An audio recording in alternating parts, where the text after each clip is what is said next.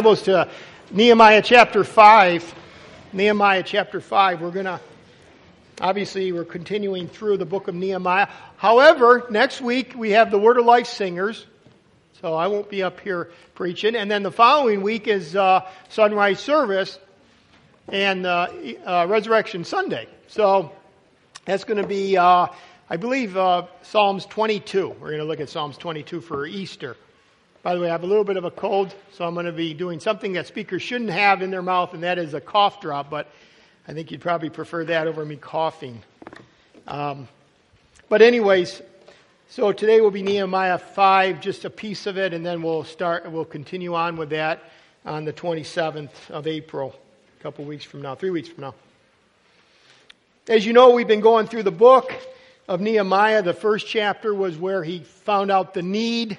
Chapter 1, he started praying. A few months later, he approaches the king, and the king of Persia allows him to go from Susa to Jerusalem. He shows up in Jerusalem in chapter 3. He starts to build. When I say he starts to build, he sections off the wall into about 40 parts. Those are the leaders. The groups of Jews are going to then be working on a specific part of the building project as far as rebuilding of the wall. Then we get to chapter 4. What do we find out there? Opposition. Whenever God does something, there'll be opposition. You can say it that way. Again, ridicule, threats. Last week we looked at discouragement. The point is this: it was opposition from without, outside. It wasn't from within. Today we look at opposition from within.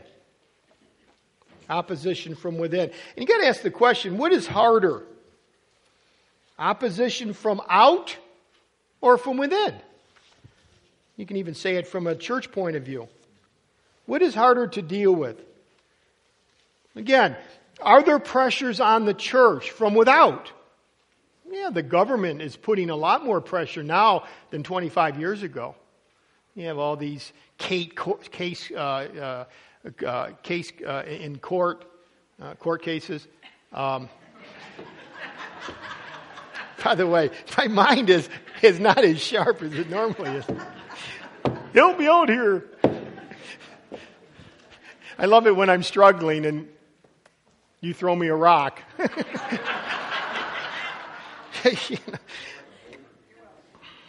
I would say this, though, in the short. It's harder to deal with within. You expect it from without. You expect it when it comes to a godly source, don't you? By the way, you do understand that we don't live in a Christian nation. We never did. No, we were guided by a lot more Christian principles at one time than we are now, but we never were an actual Christian nation. Christian is people. People who have submitted to the Lordship of Christ and have recognized their sin and repented of their sin and put their faith and trust in what Christ did on the cross and believed on Him as the only salvation. Those are Christians, right? That's people. And a lot of times people make up a nation that has Christian principle. I like to listen periodically because we play pickleball at 10 o'clock on Saturday, and then at 11 o'clock I'm driving home usually, and I like listening to WLEA, and WLEA usually has this old-time westerns. Jimmy Stewart, you know who Jimmy Stewart is? But what was interesting yesterday as I was going home is they had an advertisement from scene 1 to scene 2, an advertisement, and they play the old advertisements. And the old advertisement was this. Like to the general public. Now, you need to be finding basically a place to worship tomorrow.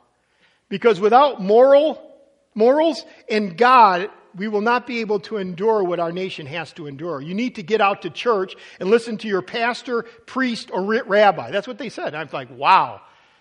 Public radio, 1940s probably it was. They were telling people, you better get out to church, you better listen to what the pastor says because you need God and morals.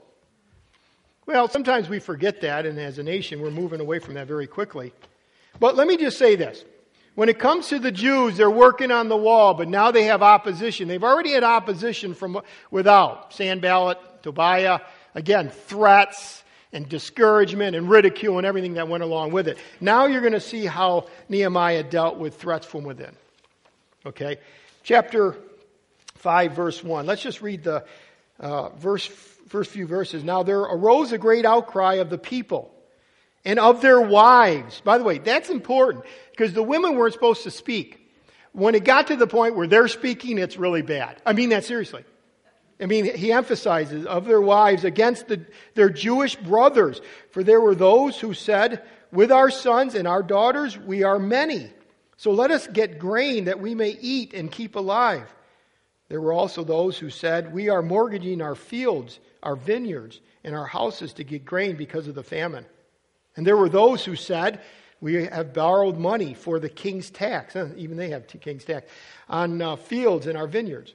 Now our flesh is as the flesh of our brothers. Our children as are their children. Yet we are forcing our sons and our daughters to be slaves.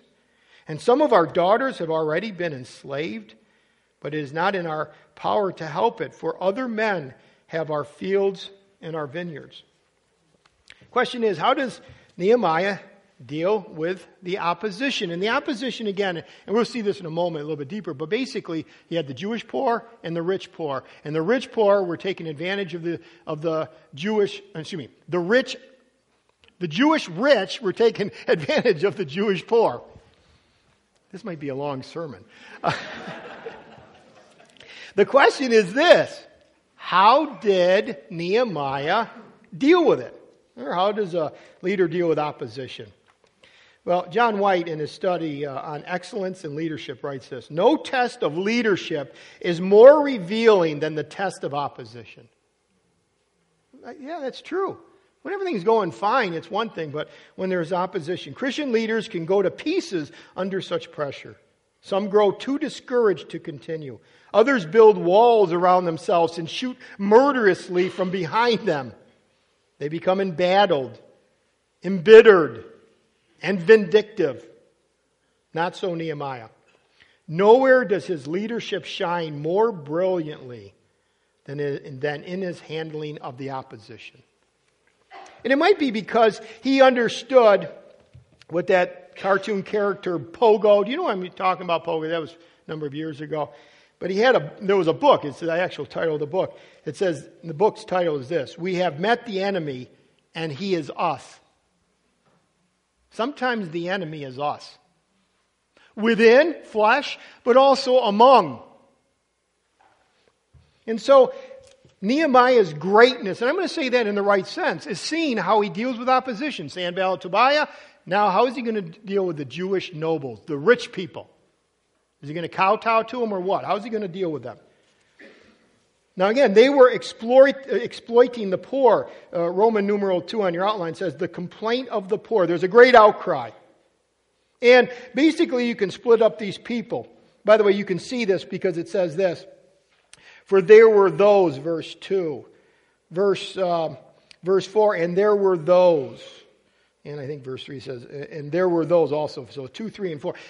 It says, and there were those. In other words, like these categories. So he's kind of categorizing. By the way, they all were farmers, but they found themselves in different situations. See, the first group, verse 2, were the laborers who have used up their resources. With our sons and our daughters, we are many. So let us get grain that we may eat and keep alive. I mean, it's a life and death situation.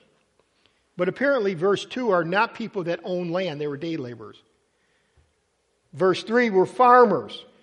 It says we are mortgaging our fields, our vineyards, our houses to get grain because of the famine.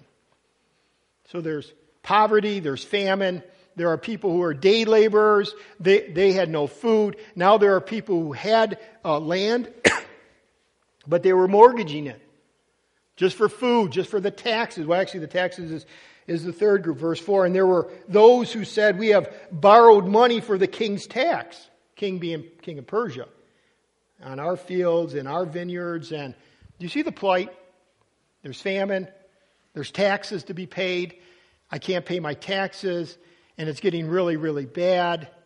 And the reality is I need the money. So now I'm willing to mortgage my house, my field, my vineyards. But it gets really bad, verse 4. And isn't our flesh as the flesh of them? In other words, these Jewish brothers that are rich, I mean, these are Jews.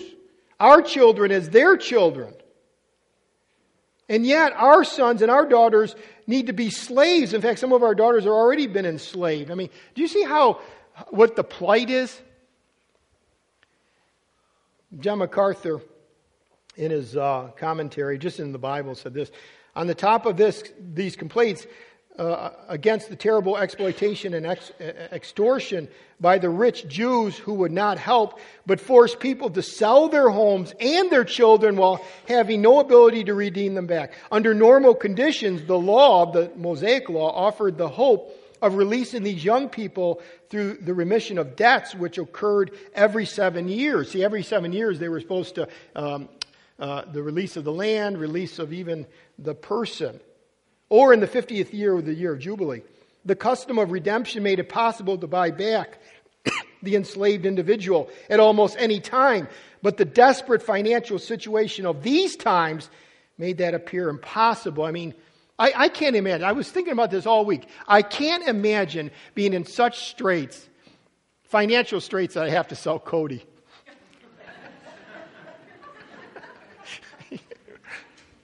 I'm laughing, but can you imagine that? Can you imagine being in such financial straits that your own children have to be sold? Which, by the way, does happen in third world countries.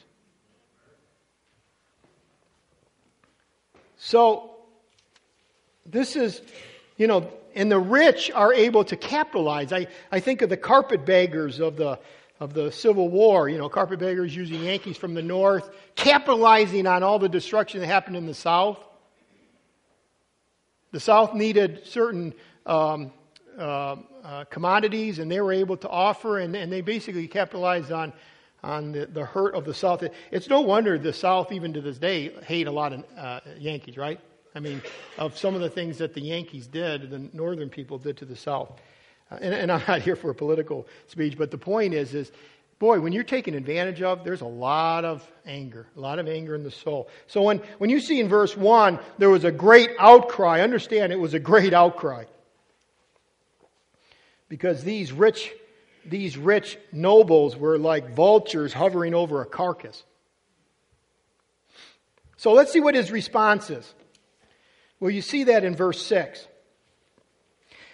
By the way, Louis Cassels apparently is a columnist that wrote this. This was a few years ago, but he was in I think it was the LA Times. No, Dallas Morning News. He wrote this, and he was talking about the conscience of the nation. But he wrote this. He said, quote, "The hardest moral duty of our time is for men and women, for women to keep on caring." Now, this was written back in 1972. So what was that, 30, 40 years ago, right? 40 years ago? 40 years ago, he was saying, you know what's really hard in America? Keep on caring. Just to care. We have, quote, compassion fatigue, end quote. Not been, and you say, well, what do you mean, compassion fatigue? It's hard for us to muster sympathy. And you know what? 40 years later, I think we're still in that point, aren't we? Isn't it hard with all the stuff that you see on you hear on the radio, you see on the TV, you watch on the internet, whatever. Compassion fatigue. You just get tired of all the needs that are out there, all the tragedy that is out there, all the flood victims, all the earthquakes, the poverty, the political victims, just victims in general. Isn't it hard at times? I mean, I find it hard. It's hard to weep with those who weep. It's just too much. It's like overwhelming. That's been one of the actually bad things about so much media. You just keep getting hit with all these problems, and there's a tendency to have compassion fatigue. But he goes on and he says this: even worse than compassion fatigue, says Cassel, is, quote, indignation fatigue. Indignation fatigue. Which means having lost the capacity to get mad at sin. And wrongdoing, lying, cheating, sensuality, immorality. Yeah, we have a problem with compassion fatigue, but maybe as Christians we have a problem with indignation fatigue. We don't get mad at sin anymore. In fact, maybe what we do is actually get entertained by it. We might even laugh at it. It might be part of our normal entertainment schedule. we shrug it off. We laugh at it. He ends by saying this: someone seems to have administered a massive dose of Novocaine to our national conscience. End quote. Well, we don't find Nehemiah, and I'll say it this way, righteous Nehemiah falling into that problem. He didn't have indignation fatigue. When he heard about this horrendous practice of the nobles, of the rich people. Look at what he said in verse 6. I was very angry. I was very angry when I heard their outcry in these words. Very, exceedingly, furious, hot, like boiling. One commentator said this: what the ridicule, threats, and accompanying discouragement from the enemy, Sanballat and Tobiah, had failed to do, the injustices from the rich Jews accomplished. In other words, you don't see Nehemiah getting angry with all the stuff that Sanballat and Tobiah was trying to accomplish. But when he found out that his Jewish brothers were taking advantage of the poor Jewish brothers, I was very angry. You know, there's a few questions we should ask or just make statements on. The first one is this: that anger is not always sinful. See, sometimes when you read that immediately, you say, oh, it's wrong. Well, he was unrighteous at that point. No. By the way, was Wilberforce centuries ago, was he wrong in being enraged against the gross evils of slavery in the British Empire? Was he wrong? No, he should have had that reaction. What was sad is all the people that didn't. There was another guy, Lord Shaftesbury. He was indignant over the exploitation of women and children in the factories and the mines. Should he have been? By the way, I wonder if 100 years from now, hopefully by then, well, we'll be in glory if you're a believer. But even if they record American history and the Lord hasn't come back yet, if we'll look back, or they'll look back and say, you know, that was a generation that wasn't indignant over sin. Oh, sure, you can accept it from the unbeliever, the one that doesn't have Christ, but Christians who were entertained and laughed at sin. I believe a part of our character is shown in how we respond to sin. You get indignant over it. But again, anger is not always sinful. We should have anger. Again, the point here was they were getting interest, and we're going to see this this week and next. It was interest, but it was also usury. See, in other words, they were lending money at an interest rate, which the Jewish law, Old Testament law, said no. You can lend to your brother, but you don't charge them interest if it's Jew to Jew. But also usury. Usury was even worse than that. That's where, like, I'm going to give you $1,000, but at the end of this year, you got to give me $1,500. It was like, 50% interest rate, which meant the person could never get out of it. Once they got caught, then they never get out of that system. They would always be a slave for the rest of their life. God hates that. You take advantage, you exploit, you don't love your brother. God hates that. And Nehemiah did too. Again, anger is not always sinful. My soul was telling me of my son Cody, the one I might have to sell someday. No. He was talking to the junior church kids. He was teaching them a lesson and basically trying to show them that you should get angry at times. And little kids, like he said, like if your friend was being laughed at and scoffed, should you get angry at that? And they were like, because again, what's our thinking? No. Well, he said, well, listen, what if your friend was being beaten up by someone else? Should you get angry at that? No. See, we think that anger is always wrong, but yet there's a righteous anger. In fact, Psalm 7 verse 11 says, God is a just judge. And God is angry with the wicked every day. We forget that. God is a God of love and grace and mercy, but He's also a God of wrath. Mark 3 verse 5. This is when Jesus healed the man with the withered hand, but He did it on the Sabbath. And they were trying to catch Him. I believe it was the Pharisees at that point. And it says He looked around at them with anger. This is Jesus. They're talking about Jesus Christ. With anger, grieved at their hardness of heart. A righteous man gets angry at sin, just like God does. So we're commanded to be angry. Do you know that? Ephesians 4:26 says this, be angry. That's in the imperative. That's in the present tense. We should be angry at sin, but then it says, and do not sin. Be angry, don't sin. Be angry, don't sin. Be angry.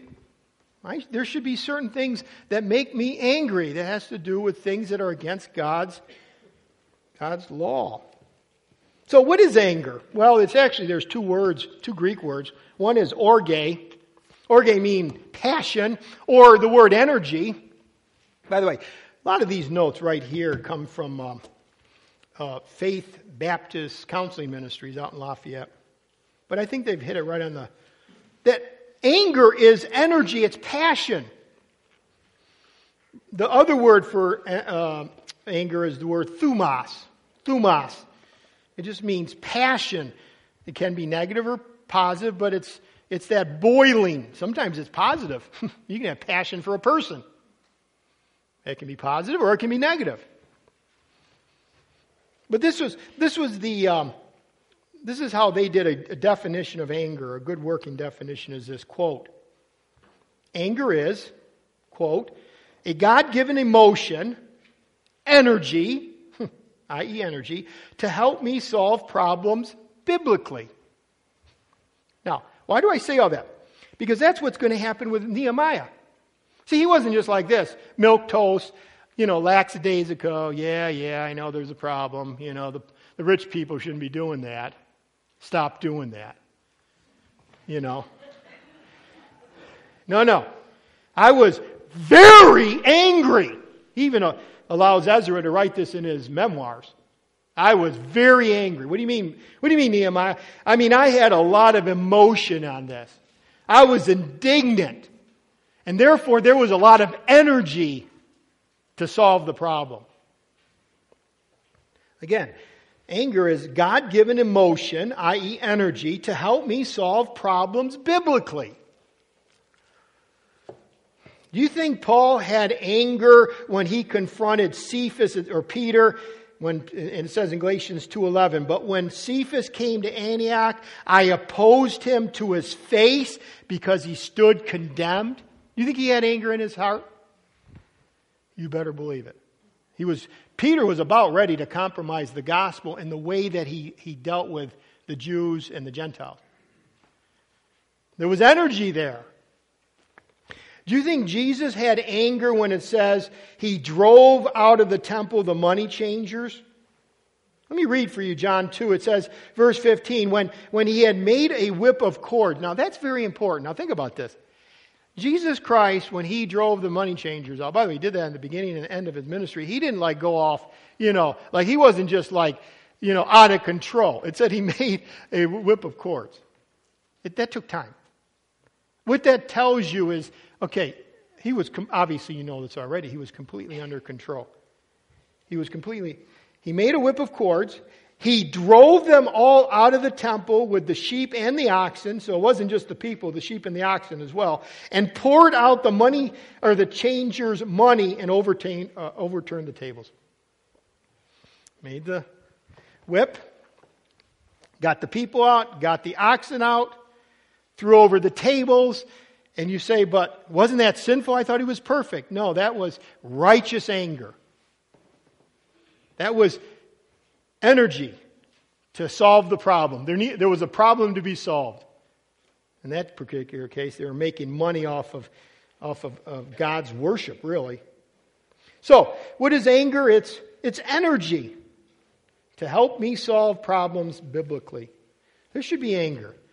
You see licentiousness, or you see sensuality, or you see immorality, or you see lying and deception, whether it's in the political scene, in the entertainment scene, whatever it might be, that should whoa, there should be an anger. Otherwise, actually, what you're doing is grieving the Holy Spirit. Because the Holy Spirit, by the way, is what? Holy. And He is in your heart if you're a believer in Jesus Christ. And we need to be holy, and we need to think holy, and we need to act holy. Number 3, when does anger become sinful? So we know that there's a righteous anger, we've been talking about it, but there's also, obviously, many times an unrighteous anger. In fact, probably most of the time when you think of anger, you think of it as unrighteous. Well, one is when it is selfishly motivated, You know, anger gets sinful when it's, I want my way, I deserve it, it's my right, and if you don't give it to me, I'm going to take revenge. In other words, you're making me angry. By the way, I'm going to read just verse 16 of that passage where Jesus is in the temple, and He said this, or they remembered Him saying this. It says, take these things away. Do not make my Father's house a house of merchandise. See, He wasn't motivated selfishly. He was motivated for the glory of God. You can know whether or not your anger is wrong if it's selfishly motivated. Is it because I want something and you're not giving it to me and therefore I'm angry? Or is it really because of God's glory? Is it really for God's purposes, God's people, God's plan? Let me just read verse 17. John 2:17. The next verse, it says, then His disciples remembered that it was written, quote, zeal for your house has eaten me up. It was zeal for His house. It was Christ's zeal for the Father's house, the temple. That's why He responded the way He does. I trust that we respond the way we do to situations, people, because of not selfish motivation, but because of what is God's purpose, okay?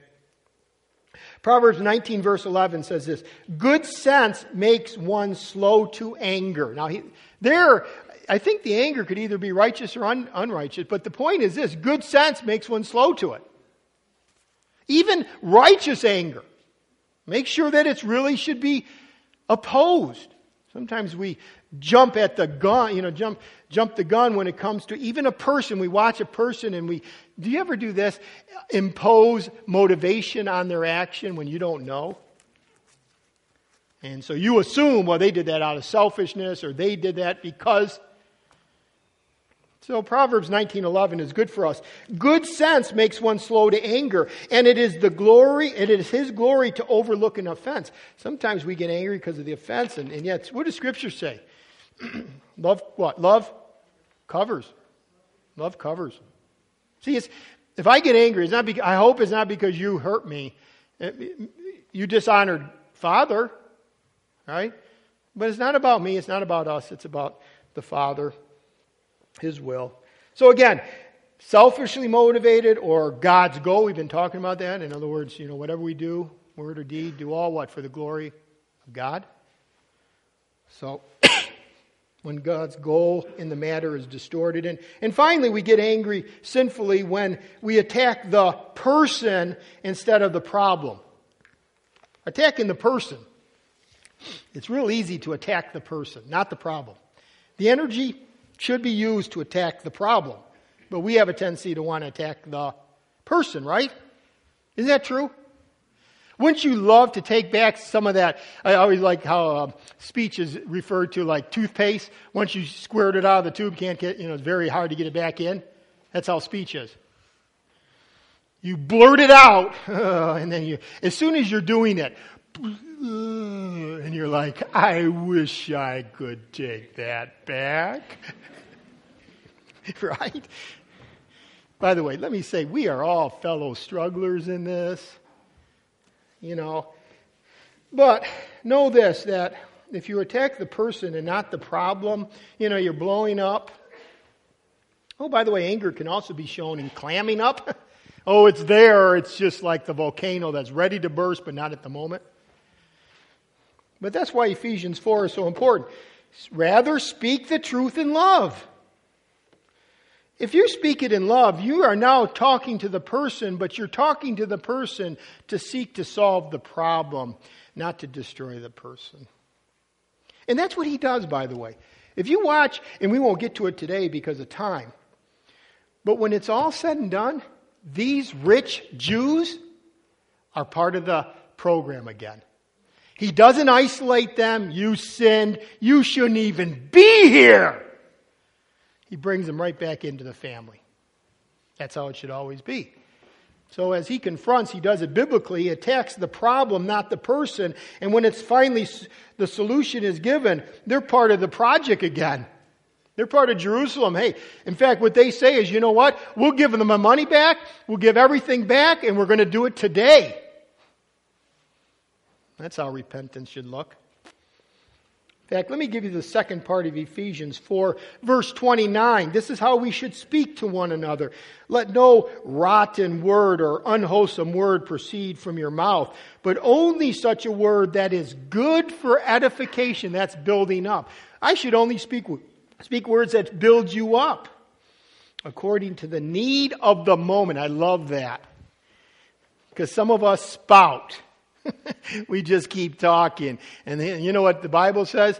Just give the word that's the need of the moment. By the way, that is what's so great about God. He is sovereign and He is patient. I always think to myself, Lord, I am so thankful that when I got saved, 13, I guess it was, that you didn't do this to me. Oh, and by the way, John, the whole purpose of you getting saved is to be conformed to the image of my Son. And in the next 35 years or 40 years, 50 years, 60 years, this is the list of sins that I'm going to work on you. You know, these are the sins that you're going to have to deal with in the next 50 years. Wow. Talk about weight. So, when we go to a person, the need of the moment. You know what? This is the specific sin that needs to be taken care of. That's what Nehemiah did. He just addressed that one sin of usury. By the way, he could have addressed a lot of other things. If you have that sin of usury, it's because they were selfish, they were self-sufficient, they were greedy, they weren't contented. There was a lot of things he could talk about. He just dealt with the one thing, the need of the moment. Have to deal with this need of the moment. Let me read the rest of verse 29. That it might impart grace to those who hear. Yeah, our speech should be out of love because we want to impart grace for the need of the moment in the person's life. And so he's angry. He's got energy. He's going to approach it. But again, I've kind of taken a rabbit trail here and saying, listen, anger can be righteous. Anger is energy to solve the problem. And let's make sure that if we are angry, it's not unrighteous anger. Make sure it's not selfishly motivated. Let's make sure that if we do get angry, it's because it's righteous and we want to solve the problem. And that's what you're going to see next time we get in this passage, is that he attacks the problem. Let's make sure we're not like Proverbs 29 verse 11. It says, a fool vents all his feelings. You ever been there? A fool vents all his feelings, but a wise man holds them back. No, I don't. Let me call a spade a spade. No, let's back this up. Let's just say the need of the moment. In fact, even a fool is counted wise when he holds his tongue, I think Proverbs says, right? Just hold your tongue. Just hold your tongue. That's right here. So again, he doesn't vent all his feelings. So, first of all, the first thing he does is he expressed righteous anger. Number 2, he consulted with himself. It says, verse 7, I took counsel with myself. New King James says, after serious thought. And what he's getting at is, and I find this very instructive, that when he got angry, what did it say next thing? I consulted with myself. It almost sounds psychotic. No, what he's thinking, he's thinking about things. He's checking his heart. He didn't want to be hasty in his reaction. He didn't want to have a snap judgment, because sometimes that only intensifies the problem. This is a huge problem. There's this wall going up, halfway up, and now all of a sudden he finds out there's internal strife, huge internal strife. He finds out about it. He gets angry. What does he do? He steps back. He says, I really thought about this long and hard. Very, very wise man. Proverbs 15:28 says this, the heart of the righteous ponders how to answer, but the mouth of the wicked pours out evil things. The word pours out means to cause to bubble, or it literally if you want to have a word picture, to belch. In other words, the mouth of the wicked just belches out evil. You got to kind of picture this, Thanksgiving meal, really good. How gross is that? Get away from the table. I say those words because I think sometimes that's how the wicked is looked at. The way they use speech, it's not edifying. It doesn't build up. It's not controlled. It's not self-controlled. They just belch it out. No. He didn't do any of that. He took serious thought. He analyzed. He evaluated. I gave you 3 things in your notes. What did he do? I think, first of all, he prepared his own heart. I got this from the book, Instruments in a Redeemer's Hand. When you're going to go to confront someone, and that's what we're really talking about in this whole chapter 5, the first part of chapter 5 is how do you approach someone? First of all, before you ever approach the person, you need to evaluate yourself. You need to prepare your heart. Paul Tripp says this, before approaching another person about their sin, we must first begin by, quote, examining our own hearts.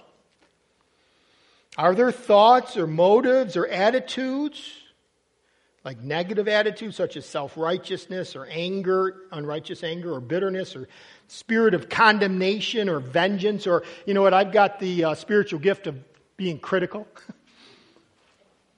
See, are any of those attitudes in my heart that would get in the way of what God intends to do?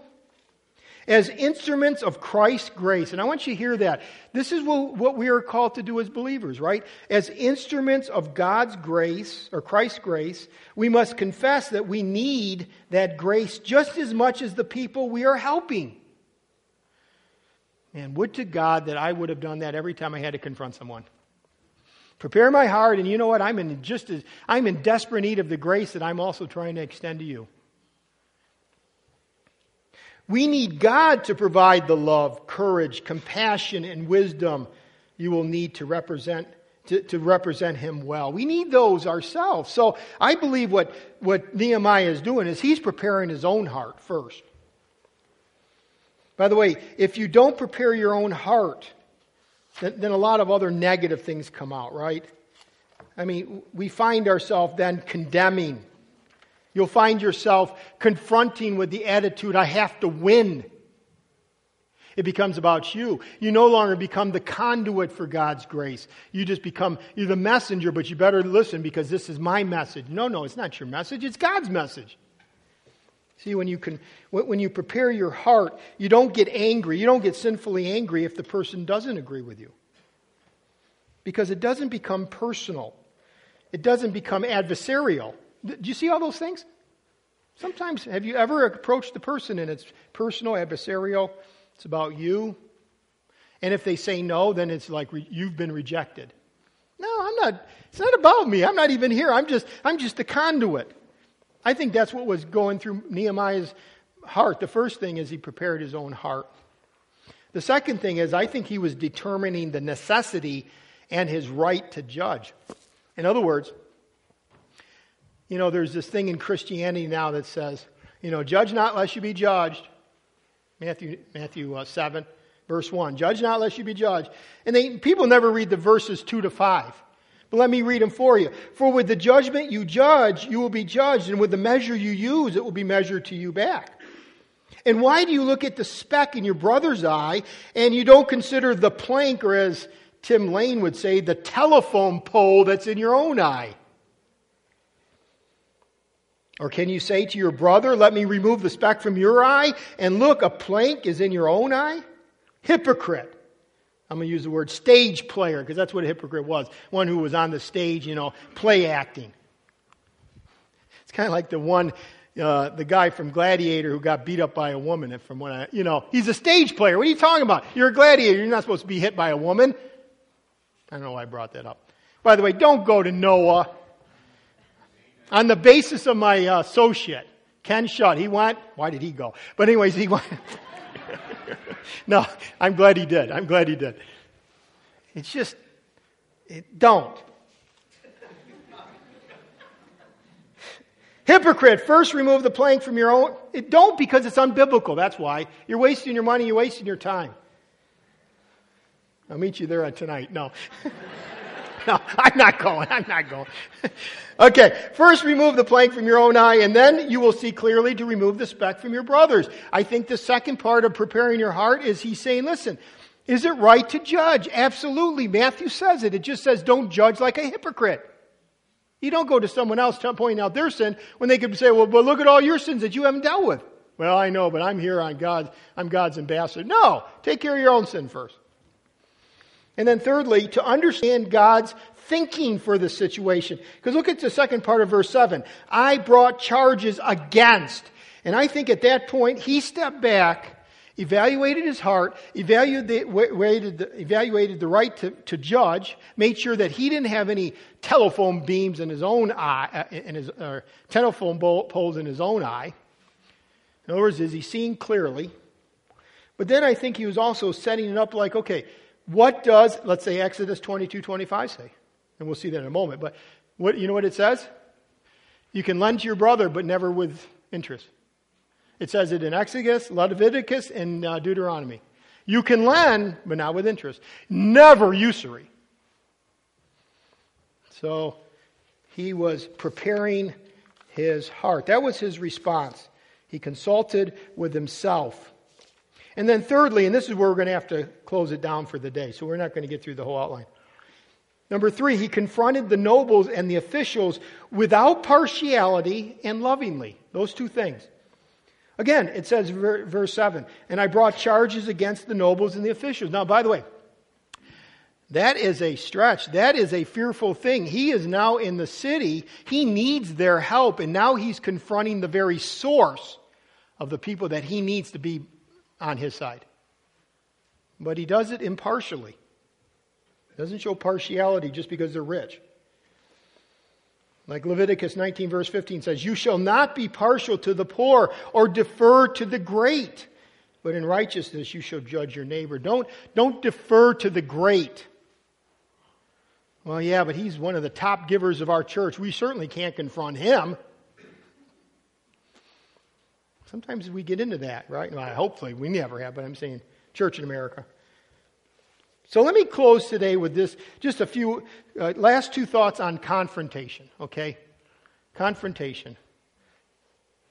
Why we should confront. And I'm just two very simple things. First of all, we should confront because it is rooted in a submission to the first great commandment. Thou shalt love the Lord thy God with what? All thy heart, soul, mind, and strength. If I was to go and to confront someone, because that's what Nehemiah is going to do, he's going to confront the nobles. It's not because I'm ticked, you've hurt me, all unrighteous stuff. It's because of love for God. Love for God. That's why Nehemiah goes. We confront because in submission to God, we are His ambassador. We are His representative. We're His conduit. That's why I would go and make an appeal to a person. Again, this comes from Instruments in a Redeemer's Hand. Quote, from God's perspective, the only reason we confront one another is that we love the Lord and want to obey Him. He goes on, our failure to confront one another biblically must be seen for what it is, something rooted in our tendency to run after God replacements.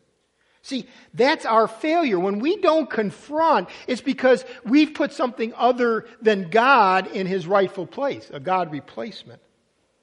We confront unbiblically or not at all because we love something else more than God. Perhaps we love the relationship with this person so much that we don't want to risk it. Don't want to risk a relationship. Perhaps we don't confront because we prefer to avoid the personal sacrifice and the complications that confrontation may involve. And it does. Sometimes you confront and the relationships go south, or it takes energy, it takes perspective. He ends with this. He says, perhaps we love peace, respect, and appreciation more than we should. That's why we don't confront. So here's the principle. To the degree that we give the love of our hearts to someone or something else, to that degree we lose our primary motive to confront. But if we love God above all else, confrontation is an extension and an expression of that love. End quote. Why did Nehemiah go to those nobles? Or why will you see him go? Love for God. Love for God. And number two, we confront because it is rooted in the second commandment. Not only the first, but the second. That's the second motivation. What? And the second is like to that. You shall love your neighbor as yourself. By the way, does the word confrontation, confront, really, I don't want to confront. How about the word rebuke? Does that sound harsh? I'm going to rebuke. They have a really good definition for rebuke. Quote, to bring truth where a change is needed. Isn't that a great definition? To bring truth where a change is needed. You don't have to use the word rebuke. That's what you're doing. To bring truth where a change is needed. See, some of you know people that need truth where a change is needed, and you're not willing to do it. You're not willing to do it because you have a God replacement. You're not willing to do it because it might sacrifice a relationship. I couldn't tell them anything. A rebuke free of unrighteous anger is a clear sign of biblical love, but I'm afraid we have replaced love in our relationships with being nice. See, we live in a tolerant, polite society. We convince ourselves that we are not speaking because we love the other person, when in reality we fail to speak because we lack love. True love is not offensively intrusive or rude. I want to emphasize that. It's not offensively intrusive or rude. It doesn't cover sin with a facade of silence, though.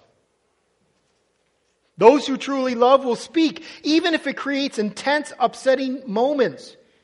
If we love people and want God's best for them, how can we stand by as they wander away? How can we let them deceive themselves with excuses and blame and rationalizations? How can we watch them get more and more enslaved by the fleeting pleasures of sin? How can we let a sufferer respond that way to his experiences? In other words, he's just going down deeper. True love is neither idle nor timid. It is other-centered and active. And I plead with you. I really do. Is there someone in your life that the Lord keeps knocking and you can't, no, I don't want to deal with that one. The truth is that we fail to confront not because we love others too much, but because we love ourselves too much. We fear others misunderstanding us or being angry with us. We are afraid of what others will think. We don't want to endure the hardship of honesty because we love ourselves more than we love our neighbors. Yet we know that the depth of love in a relationship can be judged by the degree of honesty that exists. So therefore, the second reason we would confront, the second reason we would bring truth to a needed situation is because we love our neighbor as ourselves, right? Loving God, loving neighbor. That's why we would do it. That's why Nehemiah did it. He did it out of love for God, and he did it also out of love for those, not only the poor, but the rich. Because when they reconciled, when they repented, they were brought back into the family, as it were, the Jewish family right there. Now, I've just had this happen. I want to share, and then we'll close. Illustration. My gram died a few weeks ago. You know that. What I started finding out is, as I was talking to my grandfather, this happened 2-3 years ago, I could tell there was anger. There was this whole set of emotions and unbiblical thinking that was going on. And this was a good test case for me because whereas sometimes I'm very direct with a person, this is my 80-some-year-old grandfather. See, I needed to confront him, but the problem was he's my 80-some-year-old grandfather. So what I did is, as I'm listening to him on the phone and over at his house and a number of times over a number of years, really, last 4 years, he would say unbiblical things about anger, things about not trusting, and just a lot of different things. And I would just throw in pieces of truth. But because he was my 86-year-old grandfather, I couldn't be like, Grap, you might want to think about this. Grap, I don't think what you just said is really true. Grap, that's not really God. When Graham died, the day she died and we had the funeral, I did the funeral, so I was there, obviously. But I gave him this booklet that says, When a Christian Spouse Dies. And I said, Grap, not now, but sometime I want you to read this. As he was leaving the funeral home, that's when I gave it to her. I've talked to him a few times. He told me he read it. In fact, he was going to give it to my Aunt Loie, who also lost a spouse. But apparently he kept it. Last night, talk about God's sovereignty. Last night he called me. He said, I read that pamphlet for the 3rd time. My loss was your grandmother's gain. You know what, Johnny?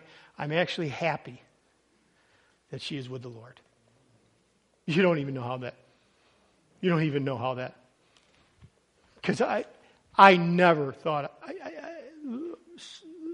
small faith. I figured die, bitter, angry, die. That's what I kind of figured was going to be the pattern for him. And when he called me, I said, Grap, there'll still be struggles. Oh, yeah. But it is so true. My loss, her gain.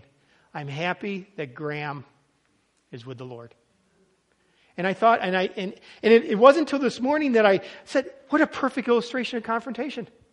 Because we think of confrontation like going and with the big bony finger, and sometimes it is Nathan with David, but then again, he even told him a parable. But you know what? You plant a seed, let it grow. You plant some more, you listen.